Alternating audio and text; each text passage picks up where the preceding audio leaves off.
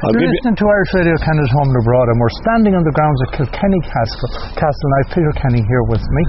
Peter is, despite O'Kenny from having a good West of Ireland name, is a Kilkenny man and proud of it. Tá fáil siúr. Cormac was fáil siúr the stocking Majin go Hannibal. Yeah, on Castle Kilkenny. On Castle Kilkenny, Kilkenny Castle. So we're standing today just in the courtyard of Kilkenny Castle, and we're looking down into the most recent works that we've carried out, which is an archaeological dig. And right in front of us is the medieval gate of Kilkenny Castle, and this dates back to between about 1190 and about 1220. And this was all very badly damaged in the siege of Kilkenny Castle in 1650 by a gentleman we won't talk too much about, Oliver Cromwell. And Cromwell's forces attacked Kilkenny, like Wexford and Clonmel and that, and he battered the south wall and tower with cannon.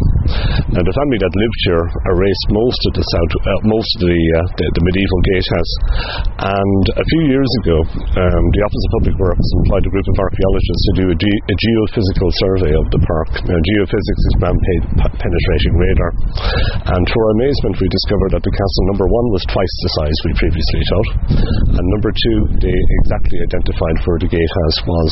And believe it or not, it turned up on the first day of the archaeology, literally only a couple of centimetres below the soil. So what we have in front of us are two round towers, and this is the gate right in front of us here. And if you notice, the width of the gate is only 1.5 metres wide, and this is the width of really a man on horseback. So this is the defensive feature from the medieval period. And I know you're interested in Irish traditional music. One of the most beautiful finds we found, or not we found, but the archaeologists found within the first week, was a beautiful bronze harp tuner that turned up, and you could tell it was a bronze harp tuner from the wear on it as well. Right. It's only about the size of my little finger, right, but that turned up here as well. The families would have been, I'll talk to you about the family a little later, but they would have been patrons to Irish harpists and poets as well in the 16th century. Now they've only gone down 1/2 metre, and this goes down 3 metres underground. Right. So it'll be very exciting to see what we discover. I'm looking at what would have been the layout of it. Yep. And as I look at that relative to where the gate is and where the existing building is, I can see where it could possibly join in over there. And to our amazement, for years we were saying that it was directly over here to our right hand side. We now think it was over here. It was actually a triangular type shape, so that the wall seems to go off in this direction. So the points we're trying to make to people is we're constantly going back and renewing what we know about these castles. So it's changed our outlook on the castle itself. So logic would dictate that you would have had 4 towers symmetrically arranged. We now think there was 3 towers and 1 gatehouse here at Kilkenny Castle. Now, the other thing, and I don't know if it's my spectacles are somewhat warped, but am I seeing that what I'm looking at is not 3 sides of a square or 3 sides of a rectangle? It's a trapezoid shape. Yeah. Now the castle has changed completely over the centuries. It was remodelled in the 16th, 17th and twice in the 19th century, and the most important date we have is 1825, and this is when Windsor Castle in England has been redesigned. So architecturally that's what Kilkenny looks like today. Right. If you look at it from the hill, it's called castellated baronial or Scottish baronial architecture. So that's what most of the castle, and we've restored it today to how it would have been as a restored Victorian stately home. What I'd like to draw your attention to is over here we have the Great Tower of the castle, and the family always referred to this as the White Tower, and we often want to challenge people's preconceptions of what we think castles would have looked like. This would have been plastered and whitewashed, and this was done both on the inside and the outside of the castle as well. So in the medieval period this was a white castle on a green hill. You would have seen it for miles around. It was a statement of wealth, power and of course military domination of the landscape around it. Very recently the archaeologists found similar plaster and whitewashing on the walls of Kilkenny. So not only was Kilkenny, the castle, white, the walls of Kilkenny would have been white as well. So it would have been something, when we get the sunshine it would have been something to see. Kilkenny has black marble. Kilkenny has limestone, which is, when we polish it, it comes up we call it Kilkenny black marble. One of the reasons for its popularity was during the wars with Napoleon, you couldn't get marble from Italy, so it was used as a substitute. And over in North America, in a place called Harewood in West Virginia, one of the Washington houses has a Kilkenny black marble fireplace. So it made its way over to the North American continent as well. Because again, the perception would be that limestone is either a white or some shade of white. Well, this is limestone right in front of us. You can see this would have come from. We actually call it the Black Quarry. It's just up behind us, up the hill here. And when you polish it, it comes up this wonderful black colour. You'll see it on some of the old steps in Kilkenny. From the polishing from people's shoes, it comes up this beautiful. It's called bird's eye marble as well, because of the little fossils embedded in the stone. Right. Very good. So if you like to, do you want to come inside? Yes, and we'll have a look around. So then, when was the castle made open? When did it open to the public? When did it become a centre of attention? The castle opened officially in 1976 to the public, and it's taken decades of restoration work to get it back to where it is today. Now, the family who lived here, and I've just alluded to them briefly, were the Butler family. And I hope the most famous member of this family you've come across is, of course, the Irish poet and playwright William Butler Yeats. Of course, Yeats is very proud of his Butler heritage. I know in Canada, in the Saskatchewan province, the earlier explorer was General Sir William Butler from Tipperary, and he was married to Lady Elizabeth Butler, the war artist, the charge of the Light Brigade and all of that. And then there's Butler's Rangers in Canada as well. So they're a pretty well-connected family. When you said then, what type of time period would the Butler connection be? Well, we'll go back to the original castle was built, of course, by Strongbow. And that was 1172. And it's a great tragedy in history. Ireland, we have the English sources, the Latin sources, but we also have the Gaelic sources, which are neglected completely by historians. And there's a very famous book called The Annals of the Four Masters. And in it is recalled Donal Mhur O'Brien, who is King of Thomond. And we do the translation on that as Big Donal O'Brien from Limerick. He attacked the Normans here at Kilkenny, and I love the translation. It says, he gave grief to the foreigner that dwelt there. And the date we have for this is 1173. So that gives us our date of 1172 for Strongbow's original castle. The castle was rebuilt, we think it was abandoned actually, and the castle was rebuilt by William Marshall, Lord of Leinster. He married Isabel, the daughter of Strongbow, and he built the first stone castle here at Kilkenny. And in 1391 the Butlers came into ownership of the castle, and they controlled it all the way up to 1967, and they donated it back to a local restoration committee for the sum of £50. Now this at the time it was only a legal gesture, it was a signing over of a leasehold, so a sum of money changed hands, for the transaction to become legal. The reason we mention this is one of the Butlers kept a diary, and he recorded one of the Irish newspapers ran a front page headline, Kilkenny Castle goes for £50. And he said for months after he received letters and phone calls requesting did he have any other castles he'd like to sell for £50.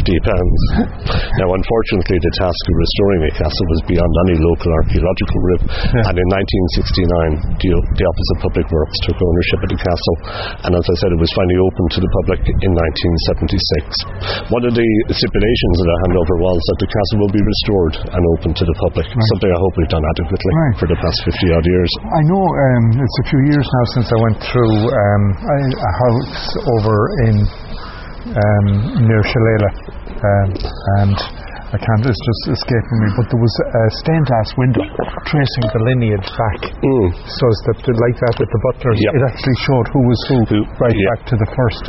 The Butlers were very fond of, although they were an Anglo-Irish family, they, unlike the Fitzgeralds, shall we say, they remained closely linked to English royalty. And by the name itself, they were butlers to the king. Their job was to give the king his first cup of wine at the coronation.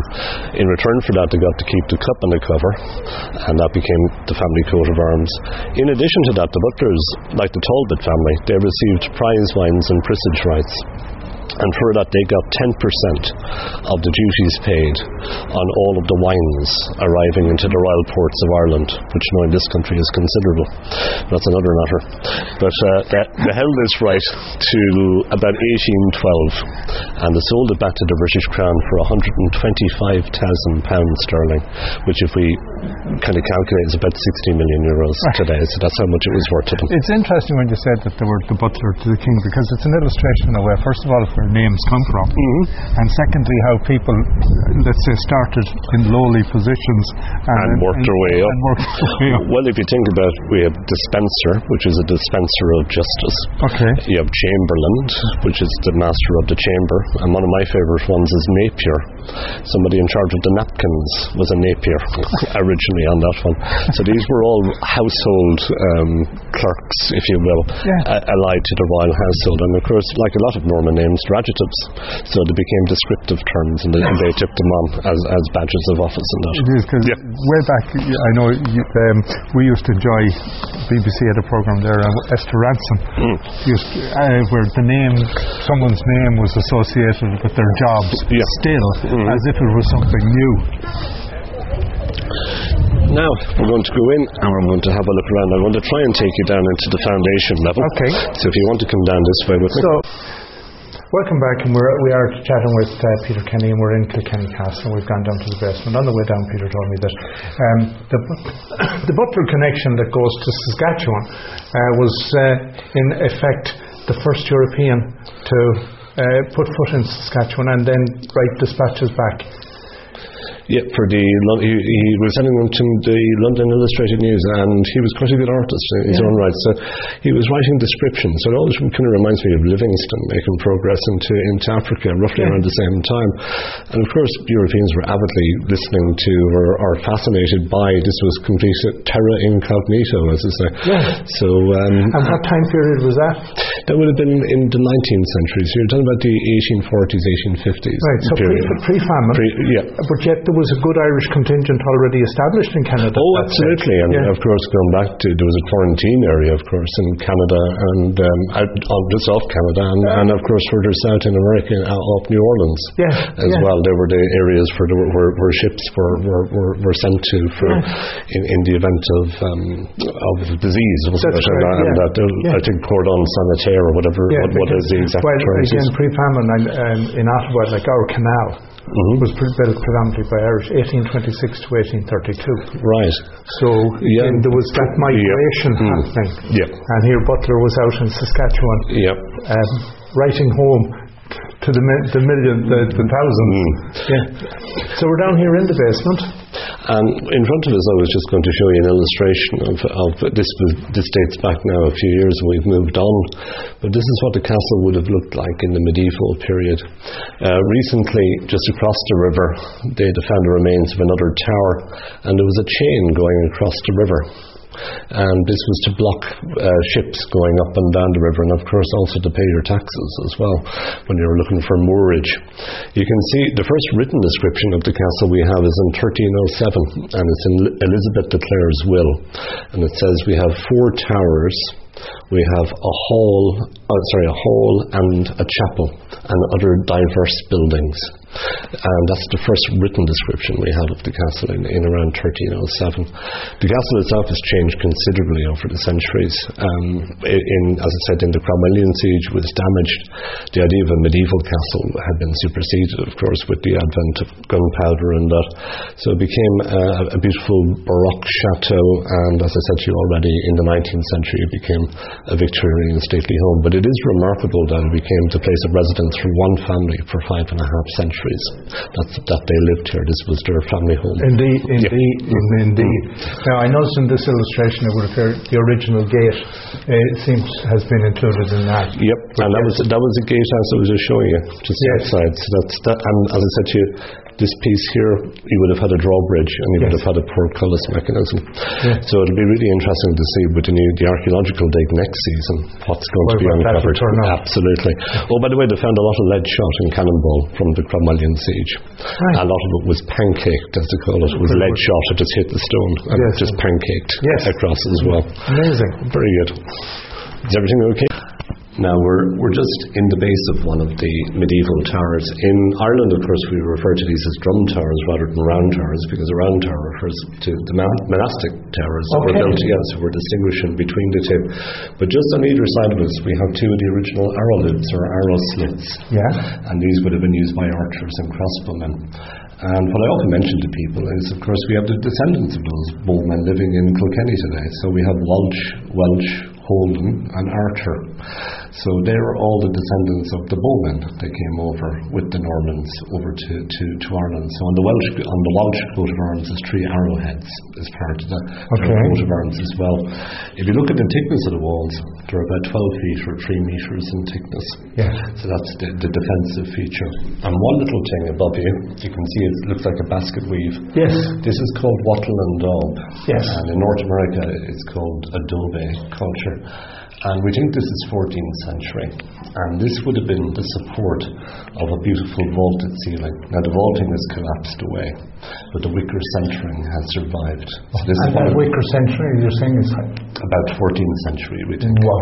And there's only a few examples of this in the country. Yeah. There's one in a bridge in Ennishtag, down in the south of Kilkenny, underneath the bridge. So this would have been part of the construction of the vaulted ceiling, and it's incredible that it survived at all.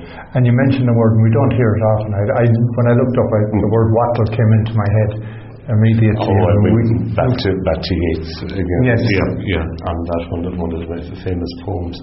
That was voted, of course, the Ireland's favourite poem, The Isle of Innisfree. Yes, indeed. There recently, it was a poll on Irish radio. Now, when you mentioned the names Walsh, you mentioned Archer. Archer makes sense. Is there a connection from a historical how the name Walsh would have been tied in? Well, they were Welsh bowmen, so they came from Wales. Okay. So so that's the short answer is they were Welshmen. So they were from Branagh, right. But they were from Wales. So and of course, what the Irish form of Welsh is Branagh. Yeah. So there you have. So they were just bowmen that came over from. And then bowman would make sense as a name as well. Oh, and one of them, I'm sure you played him on your radio. Bowyer. Oh, you've read it, yes. Brendan Bowyer. But a bowyer is a bowman, is someone who made bows. Okay. So a bowyer, a bow maker is a bowyer. Right. So Brendan Bowyer would have been from that branch as well. Amazing. So, Amazing. There's some wonderful sayings actually. We were talking about the expression to keep it under your hat. Yes.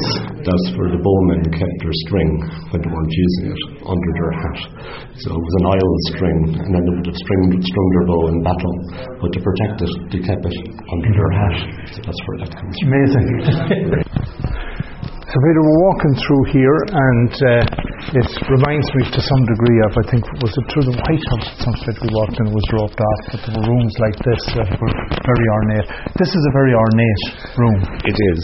Originally it was a smoking room, and then the family converted it into a dining room. And it was used all the way up to the 1850s. But the room I'm going to talk to you about, just beside us, we have the portraits. Oh, I meant to ask, when we were down the basement, I noticed we were walking on black. Was that black marble? Yeah, that's. So what we have are black. It's like a chessboard. Exactly, and this is Kilkenny black marble. And Kilkenny. Well, this is imported, probably. This was brought into Kilkenny, but the black tile you can see is the Kilkenny black marble.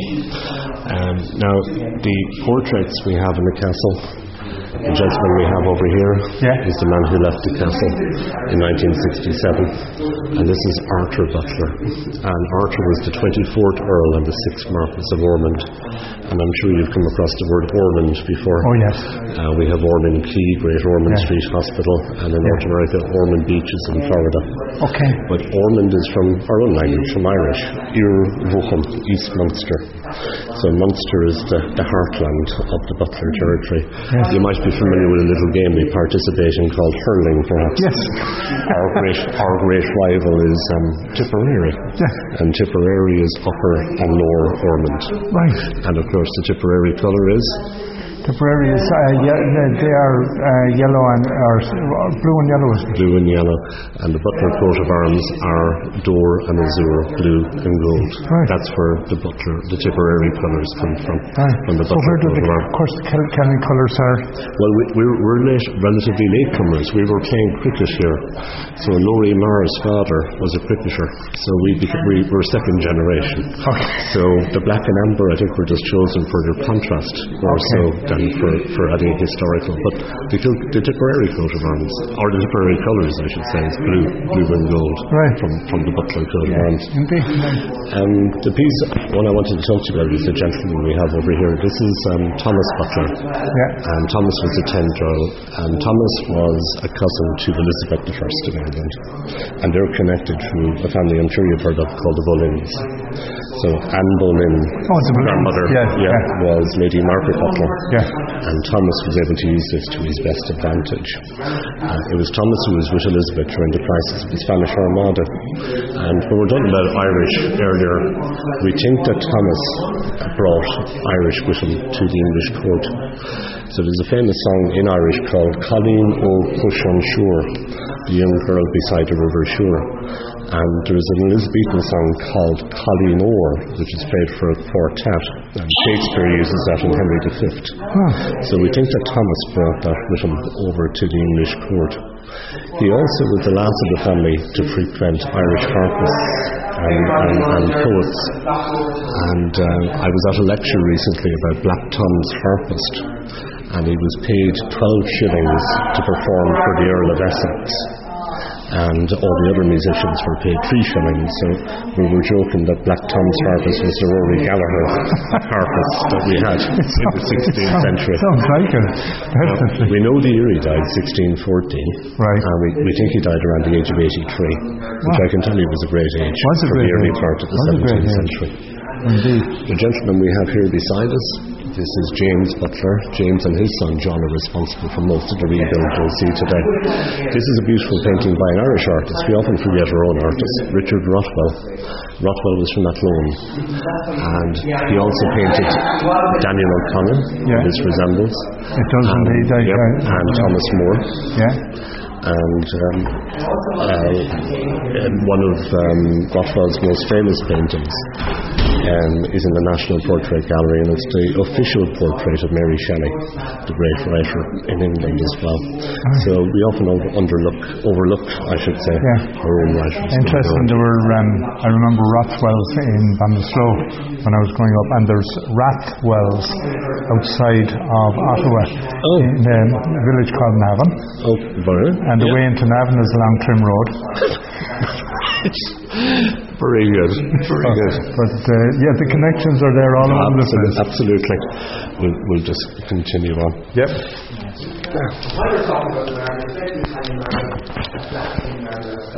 Now this and the stag's head there is... it's an extinct Irish elk, and this chap is from the last ice age. It came from a bog in Leitrim, and it's a couple of 1,000 years old. Apparently this is the height of the animal in real life. So you would have found heads like this in the hallways as well. I'm just going to make one stop if I can. Yeah. And I'm just going to pick one painting because it's got a connection to Dublin, believe it or not. And we just had the recent funeral of Queen Elizabeth II of England, and of course her son is the new King Charles III, and this is the mistress of King Charles II of England, and her name is called Barbara Villiers. And Barbara had 3 sons by Charles II, and one of them gives his name to the most famous street in Dublin, the Duke of Grafton. So this is where Grafton Street gets its name. The frame we have in front of us is a 17th century frame, and these were developed at Althorpe, where Diana's family is from. But it's got the beautiful green man. Can you see his eyes? And his little moustache underneath. And we find these in churches, of course, as well. Right. So in Ireland, of course, we have our own Sheila McGee's, and in England they have the green man, which turns up as well in churches as well. Here it is on a picture frame. So this is called an auricular frame. It's like the lobe of your ear. So it's carved from fruit wood. It's incredibly rare, by the way, to have a 17th century painting with a 17th century frame. Yes. So I thought you'd like that. Indeed. I'm just going to make a quick stop here. And we're standing in an oval room, and this is where the staircase would have been in the 16th century. And as I said to you, the family rebuilt in the 1820s, and this room is called an ante room.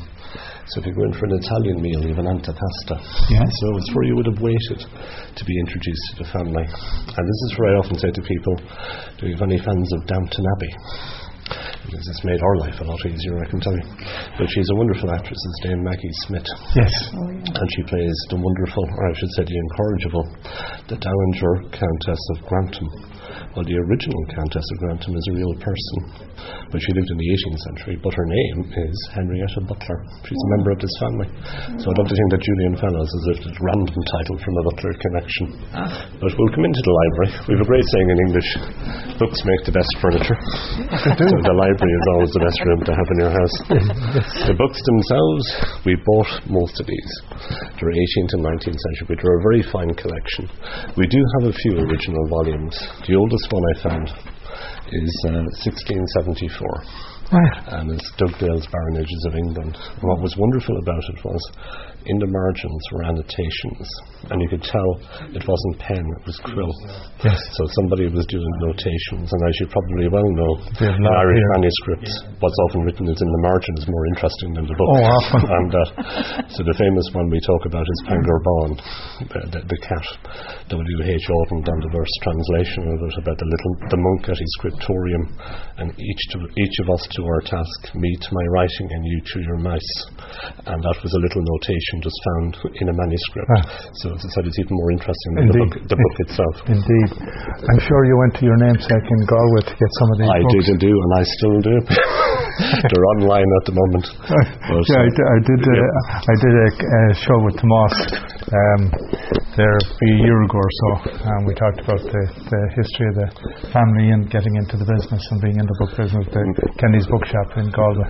I think some of this, I heard, you probably heard of Flight's bookshop in Dublin. Yes.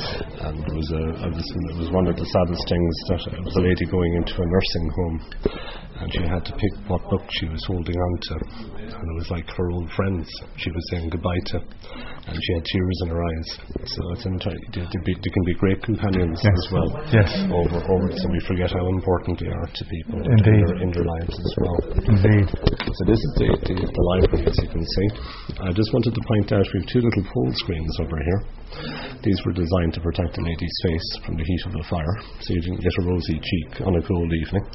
So that's what we're missing. Ladies wanted to maintain the pale porcelain complexion on that one.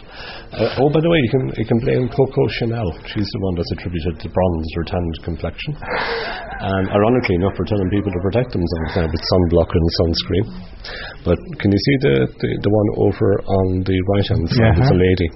So we often have school tours coming through the castle, and one little girl a few years ago asked me what was the lady texting on her mobile phone. So once you see it, you can't unsee it. No, you can't. But myself and the teacher were flattened by this, of course. And we were chatting later, no more than my own son. There's a whole generation that's grown up with mobile phones. Natural. The first thing she would see would be a mobile phone. But as we say in Ireland, you couldn't make it up if you tried. You couldn't on this one. You couldn't. So yeah, if you're coming through Kilkenny Castle now, on your treasure hunt, you have to find where's the lady with the mobile phone. That's our challenge for today. From 1700, and that's not 5 p.m. Now, so the room we're in France is called a salon. In Italy it's salone. In England it's called a drawing room. And in Ireland and North America we use the same term, and in Irish as well. It's called the parlour. So this is where the ladies came to after dinner. And the piece I'll show you, if you just want to come over this way a little bit.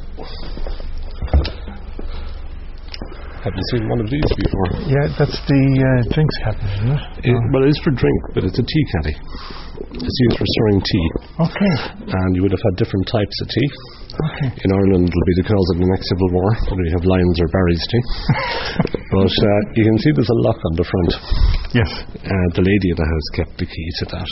Originally, by the way, there was 3 types of tea. There was green, black and oolong. And the English introduced tea to India, and Ceylon, which is now Sri Lanka. At the bottom of it, you can hear there's a liner. There was sugar. And on top of that was a bowl for blending your own tea, for mixing your own type of tea. And a lot of these big houses developed their own special blends. So you have Earl Grey and Darjeeling and English breakfast. I'm sure in Canada you have Twinings. Yes. Twinings have 5,000 blends of tea on their books today. It's a lovely little bit of social history, and I'm sure in Canada as well, part of the history syllabus is about the voyages of European exploration. So we're teaching our children about Marco Polo and St. Brendan and Columbus and Captain James Cook. This is what Europeans were looking for: tea, sugar, coffee, cinnamon, nutmeg. The final thing I'll say to you, it's called a caddy. It's nothing to do with golf. It's a word that came from India, and it's a word called cat or catty, it's sometimes called. It's a measurement for tea. It's a pound and a third. By the way, other words from Indian that we use in English are words like shampoo, pyjamas and bungalow. So I often say to people, the Europeans when they went to these countries, didn't just bring back commodities, they brought back ideas and language with them. And the Irish have the capacity to mangle it completely, don't we? I've managed Ulysses, but Finnegan's Wake is absolutely impenetrable as books go. But we are very familiar with the tea caddy. The tea caddy. My granny was often reminded me in the Second World War they were drying their tea leaves out to use again. You know, that they would have recycled their tea leaves.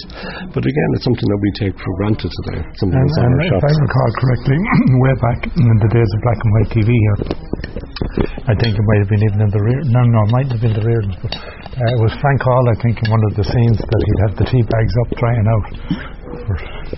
Victoria Weekly. Yes. Yeah, I remember that actually on television as well. Now, if you come up this way with me, I'll take you up to the bedrooms. We have the stairs we're going up. It's called a cantilever stairs, and the steps extend into the wall. Yeah. 1/4 of a length. They're made from Wicklow granite. You can see the little rings. Yeah, for the this would have been carpet. So it's not a servant staircase. Right. This would have been used by the family. Okay. But you can imagine going up and down these steps all day. You wouldn't be going to the gym in the evening. You wouldn't need it. No. Yep. You wouldn't need your Fitbit on that one. But Wicklow granite, of course, is a durable stone. But it's an incredible piece of workmanship considering it's nearly 200 years old.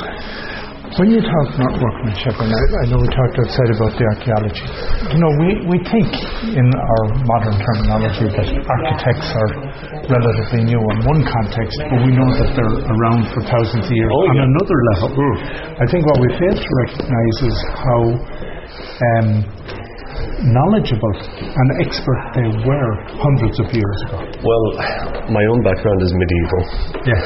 And there's a wonderful site I'd recommend any of your viewers to view. It's on YouTube as well. There's a site in France in the Loire Valley called Gourdon, and they've been rebuilding the castle from scratch for the past 30 years. And it's amazing what they're rediscovering about the techniques and the processes of experimental archaeology. And honestly, I believe people have forgotten more about engineering than we'll ever know in this one. I just stopped here just to show you quickly. The butlers, of course, would have known many famous individuals in the photograph you can see. Shackleton. He was friends with them. So this is the third mark. And there I see Monty. Do I see Monty there? No. Monty. Guest. I don't think it's the other Monty. On that one, I think it's probably a bit early on that one. Yeah. They would have entertained King Edward VII, Victoria's son, and George V was here as well, in the castle as well. So this is the meeting in the gallery, which you'll be seeing in a few moments. This dates from the 19th century. You can see there's 184 paintings in the room at that time. So this was the highlight of the castle, the golden age really in the 19th century. What might have brought a gathering like that together? Well, they would have had meetings here, they had discussions. Although it was their family home, one thing I'd like to mention to people is the gallery was open to the public. However, I do have to say, I know the background for this particular photograph, and it's the anti-Home Rule League meeting here in Kilkenny. So Edward Carson would have been a cousin of the family as well. So they were on both sides of the divide. So this was the anti-Home Rule League meeting here in the castle. Now, when you mention that, it's as with a lot of Irish families and the divisions within Ireland, many families had members on both sides of a crisis or a trouble. Yep. Now, one thing, as you know, the Irish, we have long memories, but the butlers were very good to their people during the famine period, and they forewent the rent on their properties, and they paid for passage as well for people that wanted to emigrate. So as a consequence, they were well respected. One thing I'd like to mention is back in the 1980s, they interviewed one of the former servants who worked here, and she spoke very highly about the butlers. Now, we'll just continue down this way. I want to take you on to the bedrooms we have. I noticed that the door frames here, beautiful wood as well. Yeah, well, it's interesting about this particular wood is the expensive wood was used in the more public areas of the castle, and this is pine, and it's been combed to make it look more expensive from a distance.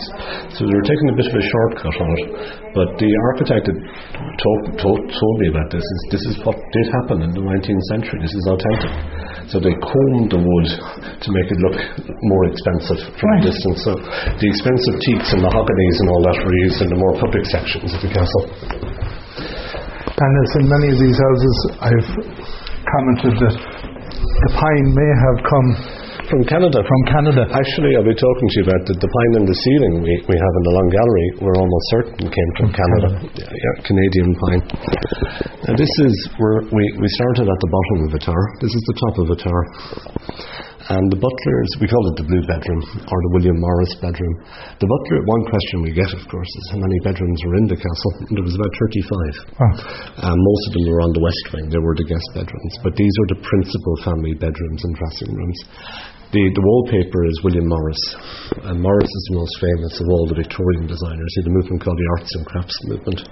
He wanted to go back to good workmanship, good design, and he was almost kicking against the industrialization of things as well. And the bedroom would have been used by King Edward VII. This is where he stayed when he was here in 1904. I just want to show you one more room because I want to spend a bit of time with you in the gallery. So, during the periods of trouble, where you said the butlers were well respected, I know an awful lot of big houses were the subject of attack. They were, and luckily enough the butlers weren't.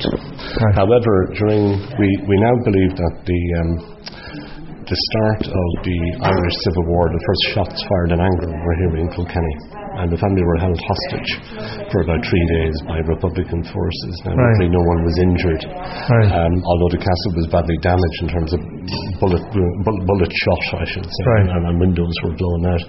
But now it's now accepted by historians that this was the opening shots fired in anger in the Civil War period. But the family remained here until 1935, so well past that. But it was the financial upkeep of the castle. One of the great during the First World War, debt and duty taxes were increased to 33 1/3%. In England, of course, the National Trust was set up, and in Ireland we didn't have anything like that. As you said, some of these houses were demolished. They were unfortunately vandalised, or they were handed over to religious institutions. But the butlers it was just left derelict. So luckily enough, any repair work that we had to do was dereliction more so than vandalism. This room is, we're trying to do a compare and contrast. That's Victorian, this is Georgian. And we call this chinoiserie from chinois, the French word for China. Originally, by the way, this was like a dressing room. You can see there's 2 doors. So it's like a walk-in wardrobe. It's where you would have been washed, dressed and prepared by the family. So we're just going to do a compare and contrast. But I just want to walk and talk with you. I noticed the cabinet there obviously came from the Orient. Well, the only oriental piece we have is that screen, and that's 18th century. What looks like a Chinese lacquer is made in London about 1790. All right. And this is a copy of a Chinese lacquer. So they became very, very popular, of course. So this is just simply black paint and gilding. But it is a beautiful copy, but it is made in London about 1780, 1790. Right. And these would have been bridal chests originally in China. Now, I want to spend a bit of time with you down in the gallery. Piece I want to talk to you, it was the last architectural work to be carried out in the castle, and we called it the Moorish staircase, although it's not Moorish at all. This is Venetian Gothic, but this was done by Charles W. Harrison was the sculptor, and Harrisons were based in Dublin, and it was Harrisons that brought over Padraig Pearse's father as a sculptor over to Ireland as well. So that's the connection we have with this one. This beautiful big stone is from Caen in Normandy, and this is an example of a winter garden. This is where you bring your plants inside for the winter time. So it's like an indoor greenhouse. So you have the glass from above, you would have had the steam pipes from below, and you would have had terraces of plants running all the way down. And the Victorians, loved exotic plants. The more exotic, the better on that one. Unfortunately, we can't have plants in it today, but we have photographs showing what it did look like at the height of its use. The wood that has been on the floor down here, looks like oak. It is oak, and I'll show you. Probably is it probably Irish oak? Irish oak, yep. And the floor that we have just before we come in, this is the original floor. Right. And this is called parquetry, or depending on your pronunciation, tomato, parquetry or parquet flooring. And these are quarter cut blocks of Irish oak. And these date all the way back to 17th century France. And this floor was installed in 1825. So it's had for 200 years. Oh. And it's held up remarkably well. So we've sanded it occasionally, but if you notice, the stain is uneven, and that's the way we want it. It wouldn't have been perfect in its own day. So we don't want it to go into a hardware shop and buy one seal or what have you. So it's an uneven stain, and that's what it would have looked like. So probably a clear lacquer. On the wood as well. But this is the last room we take visitors to, and this, of course, is the long gallery of the castle, and the picture gallery. It's the second longest room we have in Ireland. The longest room is the library at Trinity College in Dublin. In terms of dimensions, the room itself is 52 metres long, or 150 feet. Right. And the family built it essentially as an art gallery. And this room, as I said to you, 184 paintings, and was open to the public on occasion. Now we have about 54 today, and they are growing, thankfully. You might have noticed we have far too many portraits in the collection. If any of your listeners are interested in antiques, portraits are the least valuable painting for resale today. The best way I can describe it to you is like having someone else's photograph album. Yes. Why would you want one unless you had a connection? Right. And I don't know about your houses, but a 14-foot full-length portrait doesn't fit very comfortably in the front door. Not only that, but with an 8-foot ceiling, no problem. Exactly, on it. So they're designed for the building they're built from. The gallery was used for the entertainment of state guests. There was royal banquets here. In the 1950s, they used to allow feshkiols here. Oh. So they had Irish dancing here. Yeah. At Christmas time, we decorate the castle and we invite the local schools in here. So we have a carol singing at Christmas. Beautiful. And my boss, when I began work here, was Patricia Friel, and her father was Brian Friel. So Translations was one of the plays I saw performed in this room as well. Amazing. So it's multi-purpose. Indeed. In that. So something like Culture Night, which is once a year, would the room would be open, and would you host here? Oh yeah, we had Siobhan Armstrong, who was an Irish harpist, and she performed up here. Yes, beautiful harpist. And she was doing performances of medieval and 16th century harpist music. She's a wonderful musician and a wonderful historian as well. But I think you'll agree the finest feature has to be the ceiling. And first of all, if you notice the shape of the ceiling, the name of this is called a hammer beam truss, and historians would draw similarities between this type of ceiling and the body of a boat or a ship. If you turn it upside down, it would remind you of a ship. And again, Canadian pine. So this is all imported from Canada. It's painted and decorated by one single artist. He came from Oxford, and his name is called John Hungerford Pollen. Later in his life, he became the first curator of the Victoria and Albert Museum. But when he was a young man, he was involved with an artistic movement called the Pre-Raphaelite Brotherhood. They were formed in 1848, the year of Revolution. The easiest way I find to explain this ceiling, and Pollen slightly, is medievalism, but a very romantic idea of medieval history. So you consider the Arthurian legends, Guinevere and Lancelot, Sir Gawain and the Green Knight, the works of Dante.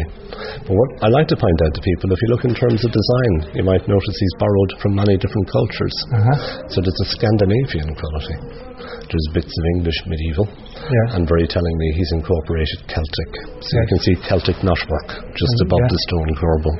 And I can see what would be traces of native First Nations Canadian American. I've heard that actually, and I've heard people from New Zealand talk about Maori decoration. They've seen similarities with it as well. The glass in the centre is modern, although the original ceiling did contain glass, but it was a heavy green glass, like a wine bottle. So they knew about the harmful effects of direct sunlight on tapestry, paintings and furniture. As we were saying, we underestimate people completely in centuries gone by. A little example of that, I'll just show you over here. You can see there's a little vent. Under the floor is a crawl space of about half a metre, and down at the very end, under that lancet arch, is the old Victorian kitchen, and in the ceiling is a vent. So when the ovens were going full blast, all of that waste heat was siphoned up, and you had a form underfloor heating. You also got to know what you're getting for your dinner. That's a bit of a drawback, but very, very clever in terms of overall engineering. Indeed. But I'm just going to take it down to the fireplace. No, this room is amazing in every respect. The artist, even on the beams going across and the artwork on the side, just phenomenal. This is the original colour as well, oxblood and magenta, and it's a colour you'll find used in art galleries all over the world. So Peter, when you did come in and the work needed to be done, what condition was the artwork on the... Actually, this hasn't been tampered with at all. It was lightly dusted and cleaned. But other than that, we've left it. It's in pristine condition. This was it wasn't badly damaged at all. Although, I do say to people that the colours have faded considerably. Naturally. These are the original pigments that were used in the 90s, so it would have been much more vibrant. It would have popped, as they say. But the man who designed the ceiling also designed the fireplace, and all the fireplaces we have all Italian marble, and my Italian is dreadful. This is Il Marmo del Carrara, the Carrara marble, the same type of stone that Michelangelo would have used. You can see it's a dull fireplace. We used to tell our children it was designed for Santa Claus. He comes down one, drops the presents and goes up the other one. But if you ever get to a Greek or Roman temple, this piece is called a frieze in the centre, and all of these little panels narrates an event from family history. And in the centre you have the family coat of arms, and as I said to you downstairs, we have the tree-covered cups, the symbol for the butlers. You remember I told you about the Tipperary colours, blue and gold, from the chief. We have, this is a saltire cross, this is the Fitzgeralds, and the Fitzgeralds and the butlers were mortal enemies, but were also cousins, so there's no better feud than between cousins. And the final piece is Carrick, and this is Carriganshire. So before there were Earls of Ormond, there were Earls of Carrick on that one. And the family motto is above, it's in French. It says, Comme je trouve, as I find. So as I find wealth, as I find wisdom, as I find honour. I often mention to visitors, of course, it is French. And the butlers were speaking French, and you'll find a legacy of this in the surnames we have, and especially in the southeast of Ireland. So in Kilkenny today we have names I've grown up with: Power, which is De Poyer, Burke is De Burke, Tobin or Tobin is Saint-Aubin, we have Costello, which is San Angelo, we have Delaney, Darcy, Delahunty, Devereux. Most of the Fitzes in Ireland are Norman: Fitzgerald, Fitzgibbon, Fitzmaurice. There's one exception. Ever make this mistake, it's fatal. Fitzpatrick. They're definitely Irish. They're the great Megillapodricks. But we have a saying in Latin that used to be Hibernos ipsos Hibernos, which is more Irish than Irish, and that developed, of course, into more Irish even than the Irish themselves. Of course, the Vikings had the Doyles, so the Duvgaila and the dark foreigner, as opposed to Fingal, the Fiongal, the fair foreigner, to distinguish between the two as well. But the Butlers were an Anglo-Irish family, so they had a foot really in both camps. The piece I wanted to talk to you about, because in Irish music, this is the return of the Duke of Ormond to Dublin in 1662, and he's crossing the only bridge in Dublin at that time. And Carúl O'Dálaigh, who gave a speech here back in the 70s, said that the song was sung Huggermer Féin on Sauríling, that the summer had come again after the yoke of the Cromwellian era, that a bit of daylight had come back into, or a bit of sunshine had come back into Ireland after the depredations of the Cromwellian era. And Ormond began the transformation of Dublin. So we have Ormond Quay, the Arran Quay, the Phoenix Park in Dublin, which has nothing to do with the mythical bird. It's a Fionn Uisce, the fair water on that one. St. Stephen's Green is one of his, and one of the most underrated buildings as a modern art museum is the Royal Hospital for Old Soldiers at Kilkenny. And he based that on a building he saw in Paris called Les Envolées. And he died in 1688, but being a duke when he died, he was buried at Westminster Abbey over in London. And this is his wife, Elizabeth Preston, and here she is giving alms and charity to the poor. So she was allowed back to Ireland in the 1650s, and this is her house. We think in the background Dunmore House, which no longer exists. It would have been just outside of Kilkenny. And again, well, what we said earlier on, we have this assumption that back hundreds of years ago people were not sophisticated, people were not... anything but. I think with mobile phones we've lost our attention spans completely with that. So no, people... The Ormonds, did they have a Twitter handle? I'll have to get back to you on that one. Or an Instagram. I'm sure if they were around today, they probably would on that one. An interesting one, you have the carving you have the shamrocks, of course, and a common motif is the little acorn. So from the great oaks, little acorns, and all of that as well. Beautifully carved, as I said, the same chap that done the staircase. You mentioned Chuck Fiann Saora. I know it's a wonderful, beautiful piece of music. The one that we hear recorded today is by the Gloaming. Is it? I have numerous recorded of Chuck Fiann Saora. But and Irla Leonard, he does a wonderful job on that as well. So Peter, this would be kind of where people wrap up then. And this is it. We finish here, and we invite people down. We have the Ross Tapestry, which is down below us, and we have the kitchen is now a tea room, of course, and we have 54 acres of parkland outside for people to enjoy as well. And opening, are there days of the year you guys are closed? We close on Christmas Eve. We're closed for a half day, and then we close on Christmas Day and Stephen's Day. And that's it? And that's pretty much it. And regular opening hours from what hour of the day to what hour? At this time of the year we're open from 9:15, and last admission is about 5 o'clock in the evening. During the height of the season, would it be prudent to book in advance? It would, definitely. And I would advise people, if you're visiting, visit either early in the morning or late in the evening, just to avoid that. And if you're part of a group, tours are provided? Yep, all they need to do is make a booking and just contact us here by email, and we can book groups in. And if you want to go on a guided tour, we can provide a guide to bring you around as well. And for our website and other information where people can... It's heritageireland.ie, and that'll open up all the various sites. The gateway to all of the other sites. And if I'm not mistaken, I noticed that you can get a pass on there that will give you access to, if you were here for an extended period. Yeah, we have the Heritage Card. Yes. And it's very, very good value. If you're travelling around to any of the OPW sites, it gives you free admission. So there's an adult, there's a senior, there's a student, a student card, and there's a family card as well. Right. So certainly if you were here for 2 or 3 weeks, the Heritage Card would be very much worthwhile. It would be highly likely to invest in one. It would be a good choice. Indeed. Peter, it's been fabulous, and thank you for such a wonderful tour. And thank you for visiting today. It's been a pleasure. I hope you come back again to us sometime. We hope so. Thank you.